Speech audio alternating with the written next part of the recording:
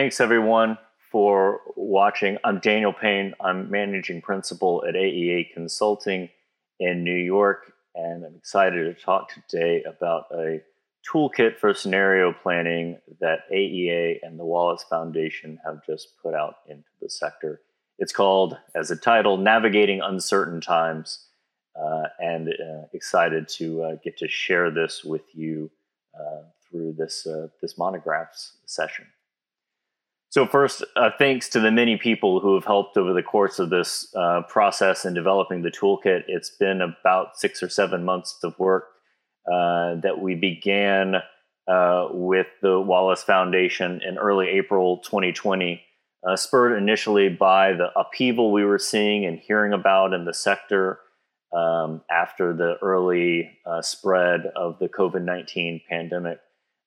But there's been a ton of work in the time since then from a lot of people, from our team at AEA, from the team at the Wallace Foundation, who I probably haven't fully captured in the names that are on the list here. I think there's been a lot of people behind the scenes who have helped out there as well with Wallace. And then perhaps most importantly, from the advisory group that we formed to help with this project. 12 arts leaders who are at the heads of different organizations across the sector in the U.S., as well as 2 other advisors that have been with us along the way from the start of this until now. So a huge thanks to everyone involved with this work. So why spend these 6 or 7 months contemplating scenario planning? Our initial rationale stemmed from investigating the lack of clarity with which the arts and cultural sector was able to respond in the wake of COVID. This work was also recently published as a report with the Wallace Foundation called Arts Organizations' Early Response to COVID-19 Uncertainty, Evidence from the Field. And that research included a literature review, a survey of 118 arts leaders from a range of disciplines and organization sizes, and then 44 interviews with leaders from the US as well as Australia, India, and the UK about how their organizations were responding. And what we found was that there were some immediate sort of consensus impacts. First, a move to the digital space for programming and to sort of rebuild a connection to the audiences that had been lost when organizations had to close their doors or their venues. And of course, we're now used to seeing lots of these programs like this one on YouTube and Zoom, but it was a huge shift, and there was lots of, I think, growing pains, particularly early in the pandemic time from that. Second, was the sort of clear disparate impact from the inequality of resources available to culturally specific organizations and those available to larger legacy institutions, and changing how those 2 different types of organizations could and often did respond to be able to benefit their community. And that impact was only made more stark after the murder of George Floyd and the Black Lives Matter movement took on more prominence in the early summer. And it resulted in, of course, further increase for calls for the sector to grapple with legacies of institutional racism. The third, then, our research found a shared uncertainty around forward planning, both in the near-term questions about when organizations might have been able to reopen their doors, but also about longer-term issues, such as the ongoing impact of the climate crisis, increasing economic inequality, the continued emergence of new technologies, political polarization, and so on. And all of these sort of near-term immediate impacts were also carried forward into the longer-term planning window. Leaders in the sector saw likely changes to operating models, a need to diversify sources of funding, and often a need to shrink those models or their budget sizes, as well as changes to audience behavior as generational changes arrived and the socioeconomic divide grew, as inequality continued and maybe even deepened due to what many people started calling a K-shaped recovery, where the top bar continued to grow and others trailed off or were forced with extended periods of joblessness in the wake of the pandemic. So overall, it seemed to us like we were in a period or going into a period that was one of increased uncertainty and complexity, and that arts organizations needed to find new ways to help think about how they would plan and respond. And as a part of this work, we asked those questions of these leaders as well, among a number of others. How could they best prepare? What skills or non-financial resources could help them respond to the impacts of the COVID-19 situation. And there were lots of important elements that we got in response to this, including leadership skills, capacity building, access to reliable audience data. But two key elements that were bubbling up to the top were around business planning and then scenario planning resources. And so as we thought about our response at AEA and how we could help organizations respond, we turned to those tools, and especially scenario planning, a planning tool that has been used in corporate settings for a number of decades, but in our experience had not seen as much uptake in arts and culture. And scenario planning is a futures-oriented way of thinking. And I note in particular that plural S in futures, which is important because the process of long-term scenario planning is an opportunity to think beyond the near-term predictions and be more imaginative about multiple possible futures and directions. And so the goal of the work is really to extend the planning horizon beyond a close-in view, whether that might be planning for reopening, the end of a financial crisis, or things like that. Those are valuable windows to account for in your planning, in your work. But this scenario planning tool or methodology is really more about ensuring organizations can best position themselves for success and impact in the long term. As a part of that, there are 5 core goals that we've talked about with the organizations that have undergone this work and with the people who are part of the advisor group. And we think, the toolkit that we've put out and the scenario planning process more generally can help them achieve these. The first is to provide a framework for planning in conditions of uncertainty. We talked about this as the baseline sort of driver behind this work and our engagement here. But we think it's particularly helpful in thinking about major causes of change facing an organization, whether that's a response to COVID, a response to calls for racial justice, economic uncertainty or labor rights, climate change, new forms of technology, or other outcomes that remain unforeseen to us right now.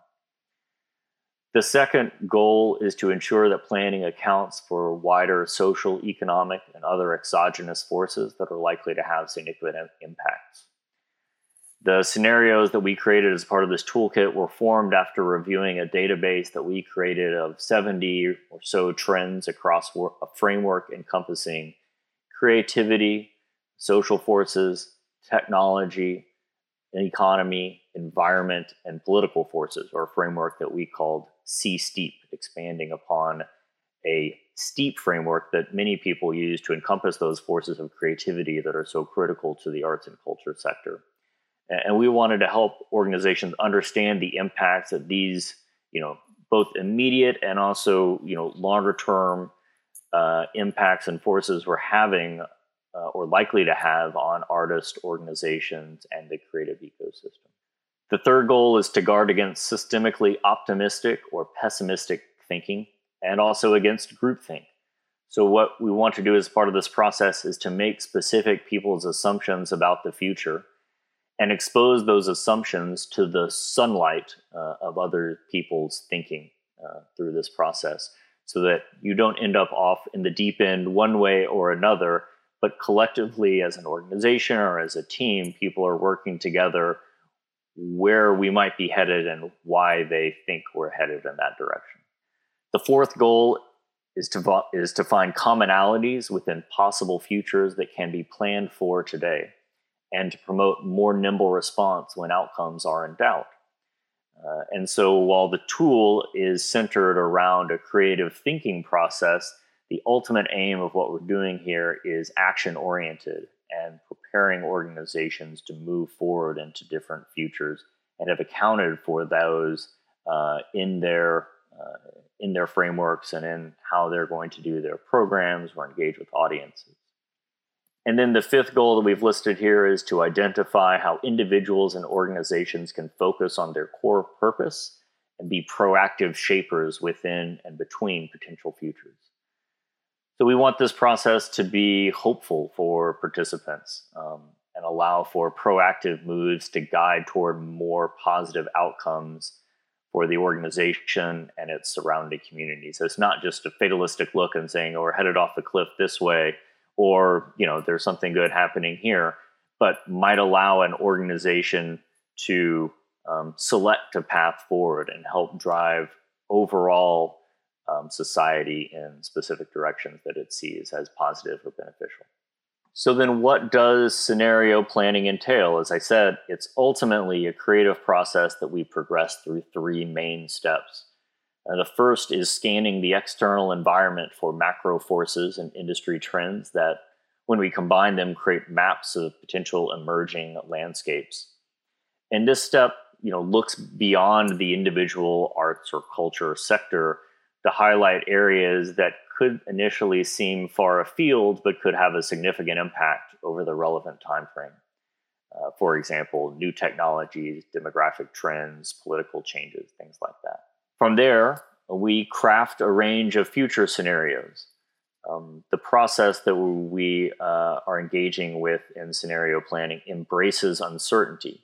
So we have to understand that these future scenarios are not necessarily our predictions of directions that we're moving forward into, but rather views of alternative outcomes that may exist in one form or another.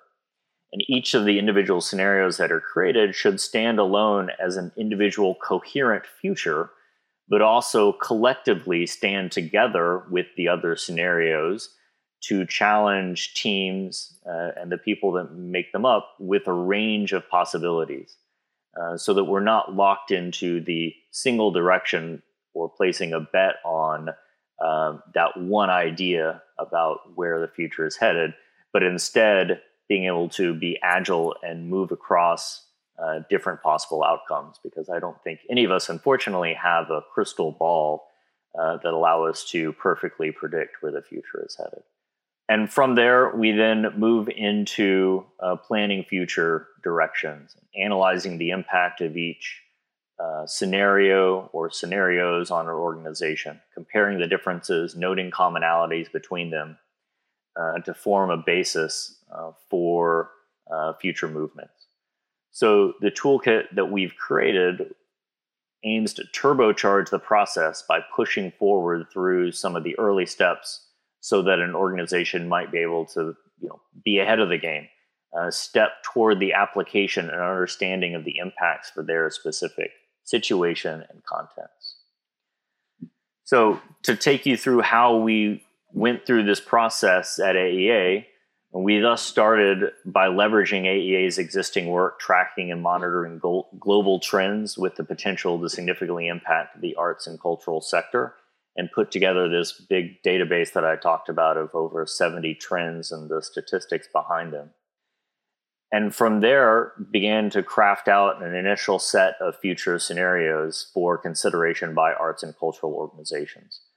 And in doing so, we recognize that there really isn't a one-size-fits-all set of scenarios. Each organization or individual is going to arrive with their own particular concerns, timelines, or professional circumstances. So we tested those initial scenarios with the advisory group that we had pulled together for the project. One iteration via individual review from the 12 members of that group, and then a second iteration in larger group settings via Zoom sessions. We got some really good feedback through these conversations and really helped everyone understand how the scenarios could be taken not as the end, but really as starting points that could be modified and adjusted in different ways to each organization's particular context and concerns. So it's important to note that regardless of whether you would accept these scenarios on their face as we have them presented in the toolkit, or want to dive deeper to revise them dramatically, the process isn't really about those scenarios themselves, but really about the thinking process that goes into them and helping an organization understand the implications for its future, community or communities, and what it means to carry out its mission and purpose within that context. So there's no right future or wrong future in these. They're simply tools that can help organizations imagine themselves in different future settings and craft an appropriate response. The last step then was to try to understand how cultural organizations could pick these tools up and best use them. What sorts of things they would need alongside, how we could explain the thinking process so that they would be able to pick up and make this an actionable process that resulted in a better understanding of future directions. So we tested these draft tools in different ways with different organizations, but ultimately ended up with 8 sessions in the end. With On the Boards, a contemporary performing arts organization in Seattle, Washington, with the Yale Repertory Theater, which was particularly interesting because we were able to engage with the students who help run the theater and may hopefully one day go on to be future leaders in the field. And then through a group of organizations pulled together by Opera America, who each picked up the tools and shook them in a variety of different ways to give us really helpful feedback about the process. So what did we end up with at the end of this? The tools that we created and released with the Wallace Foundation include 3 main documents. The first, the overview, sort of the core document, or the first one you might pick up in a scenario planning process. The second, or the detailed scenarios, which provided a more in-depth look at 4 possible futures in 5 years' time. And then the third, or what we call the planning worksheets. And that's the document that could help organizations organize their thoughts about how to convert the thinking that had been done as part of this process into action. And then there's a fourth document that provides supporting information, a literature review we put together about scenario planning for those interested in diving deeper behind the process. So I'm going to go through each of these in a bit more detail. The first is the overview. And this discusses a background of the process, highlights some of the uses of scenario planning and the thinking that went into this toolkit. It provides an outline of the scenarios and a 1-page introduction to each scenario. We've graphed the scenarios that we created across 2 axes that we think are both important to the sector, but also really helpful in explaining the range of outcomes they represent. One, highlighting the course of the pandemic, whether it's contained in a relatively quick timeline or whether it's prolonged over multiple years. And then second, the social response to the upheaval and our resulting propensity to gather in physical spaces together. Now, it's worth noting that while these are the 2 axes we've pulled out to highlight, there are many other trends and variables and forces operating behind them as well, others of which are worth exploring in more depth and may be more relevant to some organizations more than others. Behind those pages of the scenarios are further pages that highlight common threads and then provide an introduction to how organizations might use them. So in effect, if you had 30 minutes to get a quick primer on scenario planning and a document that could get you started in the process, this would be the place for you. The next document, the detailed scenarios, dives deeper. This document gives 5 pages for each scenario. The first is the introductory story explaining the future. Second, a review of macro forces that are causing the largest impacts in that future. 10 sector indicator metrics that provide a directional look where arts and culture are headed in each future. A sector-wide SWOT analysis, or strengths, weaknesses, opportunities, and threats. And then a more detailed look at impacts on a selected set of sector stakeholders. We also supplement these with some blank scenario pages if somebody wants to create their own scenarios, as well as insight into the trends database that we collected during the process. And then the third document are the planning worksheets that are those series of documents that provide question prompts and worksheets to organize the exploration of each scenario and allow those who might be involved in a scenario planning process at an organization to begin to sketch out likely impacts and responses. The purpose of these is to help determine the concrete outcomes that can be the basis of planning, no matter the future that's ahead. And these are really, as I said, the tools that hopefully spur forward action from each of these organizations as they use these tools in planning.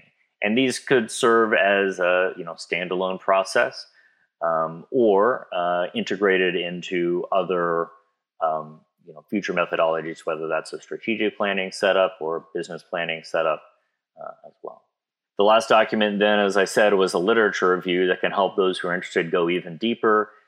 It provides a selected list of general literature on scenario planning best practice and summaries of other scenario planning documents that emerged during this time from different backgrounds and contexts.